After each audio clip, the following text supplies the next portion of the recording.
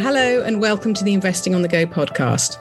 I'm Juliet Schooling-Latter and today I'm joined by Richard Sennett, manager of the Schroder Asian Alpha Plus Fund. Richard, thank you for joining me.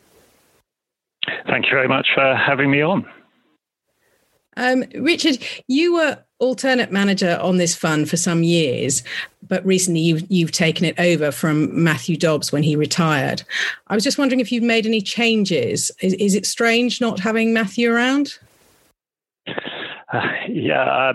Matthew, as you say, announced his retirement in August last year, and since then I've taken on his Asian fund. So at the end of December, I took on the Schroder Oriental Income Investment Trust, and then at the end of March, the Schroder Asian Alpha Plus Fund, as well as the Schroder Asia Pacific Investment Trust. As you say, I've worked very closely with Matthew over the last 13 years or so, acting as the alternate on his funds. And given that, I suppose it won't be too much of a surprise to you that as far as the sort of philosophy and process goes, that very much will remain the same, which is a sort of very bottom-up fundamental approach. And so I think the thing about the sort of transition over to Matthew is more about it being about continuity rather than anything else. To help me, Avis Barkhorder has joined the team. He came across from the emerging markets team where he'd been on there for 13 years. I knew him very well from that side of the business. So he's a real positive addition to the team as well. And as far as sort of Matthew goes, what can I say about Matthew? It will be very strange not having him around, both from I guess the sort of investment perspective, obviously, but also just from the personal one. I've thoroughly enjoyed working with him over the years, and he's obviously done a great job managing these funds. But I think over sort of 40 years. He's sort of due a bit of a break. Although I would say that he's staying on as an advisor till the end of the year to Schroder. So in that respect, he's not quite gone yet. Well, that's good news. The other funds that you've run have an income focus. I was wondering how different it is running a fund purely for growth. Is there any overlap, or are they different universes that you're looking at? Yeah, that's a very good question. And what I would say is that, obviously I have managed the Asian Income Fund since inception, but during my time, I have also managed or been involved with growth mandates, including the Global Smaller Companies Fund and the Emerging Market Smaller Companies Fund. I've now dropped off those and focusing totally on the sort of Asian funds. And as far as the Asian funds go, it's an absolute key question, or key thing is that we don't differentiate between whether in the sense of a process or philosophy between income and non-income. We treat them the same way in the types of companies that we're looking for. So we're looking to buy those sort of quality businesses where we can see upside to fair value.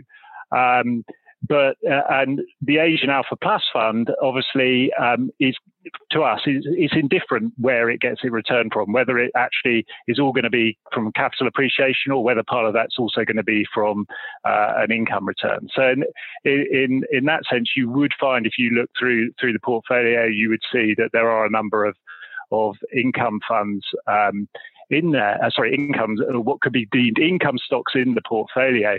And I think it sometimes surprises people that if you sort of took the Asian Income Fund and the Asian Alpha Plus Fund and you said how much of Asian income is made up of stocks that you'd find in Asian Alpha Plus, it would be just over 50%. So there is quite a high commonality. And in that sense, that they're not different universes. It is one big universe in my view. Right. Good to know. And what is your overall outlook for Asia? At the moment, there's differing sort of outcomes in terms of COVID for China and India. But do you think the outlook is positive today? We are positive, definitely on the long term for Asia. In the very short term, obviously valuations have sort of moved up and they are trading above their longer term averages. at the moment, but that's almost exactly what you would expect at this point in the cycle, because the market is clearly expecting a recovery in earnings to come through, and that's actually what we're seeing. If you look at consensus earnings today, it has been in a revision up part of the cycle, if you like, and now if you look at consensus, it's roughly at about 25%. Earnings growth coming across for this year. However, what I think is important is that you look sort of beneath, if you like, the aggregate total valuation for the market, and you say, what are valuations across different sectors, across different industries? And there, what you actually find is that there's a very large spread of valuations. So at one end, you get some things which are very expensive. They're quite frothy. So some of the stocks in relation to some of the more thematic areas of the market, like EV, biotech, look pretty fully valued. But in other areas where the sort of we're just starting to see benefit from the sort of broadening out in earnings, such as some of the financials, for instance, and some of the more economically sensitive sectors have look relatively attractive from a valuation perspective. And indeed, give you an example, sort of, towards the end of last year, beginning of this, we were adding into our banks position in sort of Southeast Asia, as we felt that there was opportunities there because they'd obviously been hit very hard from sort of falling interest rates and rising credit costs due to sort of slowdown in economy and the impact of COVID. And as they sort of wear off, we think that the sort of earnings growth can come back and on that basis look relatively attractive. And I think that's one of the things which is great as an active fund manager that you can do, is that you can get to sort of, if you like, take advantage of some of those sort of valuation discrepancies. You mentioned sort of, the differences a bit between North and Asia and the rest. And it's definitely right that North Asian economies, so the likes of sort of China, Korea, Taiwan, have done better than the rest of Asia over the last year or so. And that has come from that has really come from two areas. I think in part is that they've managed the crisis much better from a COVID perspective, but it's also because those indices are made up much more of sort of technology names, so and some of the internet platform companies, and those of course have been the companies that have sort of benefited, if you like, from some of the sort of acceleration in trends that we've seen towards more use of technology, work from home, e-commerce, these sorts of things, and they've done well. So their valuations do look relatively a bit fuller versus the rest of the region. But as you say, with India, for instance, there is an opportunity for a recovery and a catch up, if you like, in returns as recovery comes through. But as you said, the unfortunate incident case of India at the moment, where obviously we've seen a resurgence in COVID, does mean that the visibility of that recovery isn't totally clear, and so there is a bit of risk around there. And you should think of it as sort of, we think of sort of how we're doing with vaccination rates in the UK and so on, which obviously we've been on a global sense are very high. Actually, within Asia, they are still relatively low, and therefore from that perspective, you do still have a risk around sort of further outbreaks of COVID, as we've seen in India.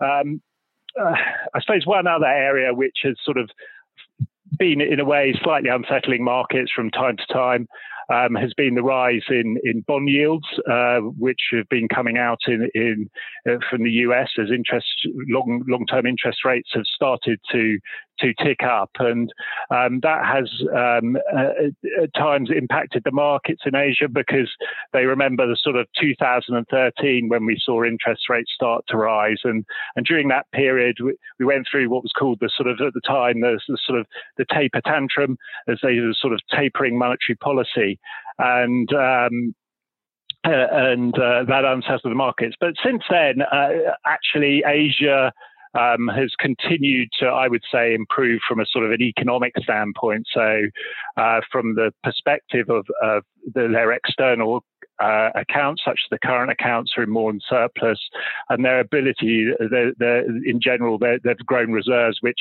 more than able to meet their sort of shorter term external debt issues. So in that sense, I think Asia is a bit more resilient than perhaps it was back in 2013. But overall, I mean, historically, when you have seen a global recovery starting to come through, it has been positive for Asia, and that has really been because it's translated into better earnings growth and for Asian corporates, and that's what we're seeing, starting to see at the moment now.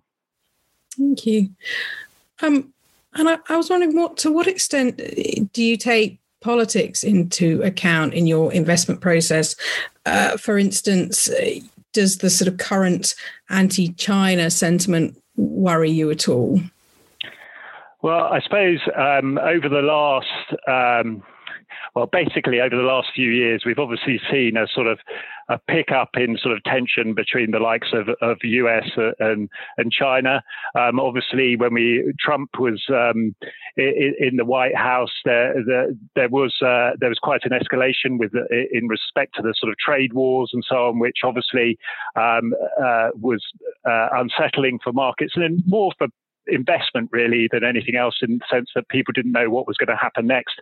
I think the feeling was when the sort of Democrats came in to power, that actually although the sort of view, if you like, of the US on China was unlikely to change, and you can see that sort of clearly if you look at some of the sort of opinion polls where sort of, Democrats and Republicans sort of have a similar view, it was likely to be a bit more sort of, if you like, multilateral in approach, a bit more predictable, and therefore actually a bit more able to price into markets. And so from that perspective, would be a sort of a relative drop in tension. Obviously, I think this is going to be an issue which is going to drag on over time as obviously China grows and becomes more important from a sort of a global perspective. But what I think it is interesting is that, despite their differences, that they can actually work together on, some of the real big issues out there, and such as we've seen recently on climate change. Just to wrap up, Richard, I wondered if you could tell me what sectors you're finding the most opportunities in at the moment. Yeah.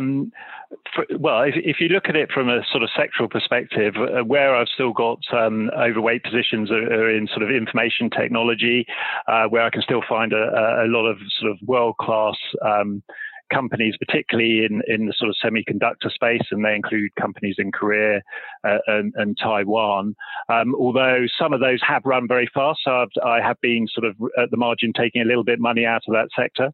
The other area where I am overweight is in financials, and again, that's an area which I sort of mentioned earlier. I think is attractive from a relative valuation perspective. And can find some ideas in, and have been adding to that in sort of particularly into some of the sort of Southeast Asian markets. I guess where I am less weighted or underweight from a sectoral perspective has been more in some of what I'd say if you like, those stocks which have been impacted or likely to be impacted more by sort of rises in long bond yields. So some of the long duration sectors like utilities, healthcare, staples, where valuations are generally a little bit fuller. And also, I sort of remain underweight in some of the sort of Chinese e-commerce names, which have been lagging recently due to sort of increased sort of regulatory scrutiny around some of their business models.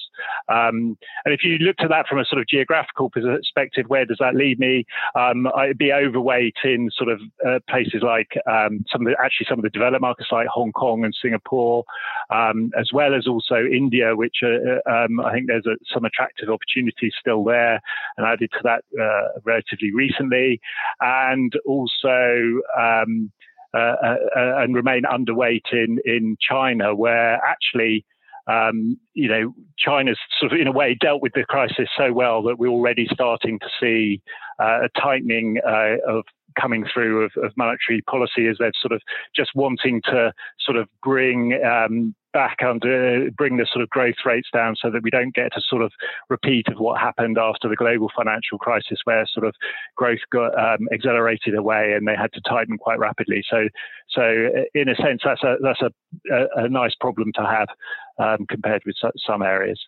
Richard, thank you for chatting to me today. Not at all. Thank you for having me. If you'd like more information about Schroder Asian Alpha Plus, please visit fundcalibre.com, and don't forget to subscribe to the Investing on the Go podcast. Please note the views expressed are at the time of recording and could change. And remember, we've been discussing individual stocks to bring investing to life for you. It's not a recommendation to buy or sell. The fund may or may not still hold these stocks at the time of listening.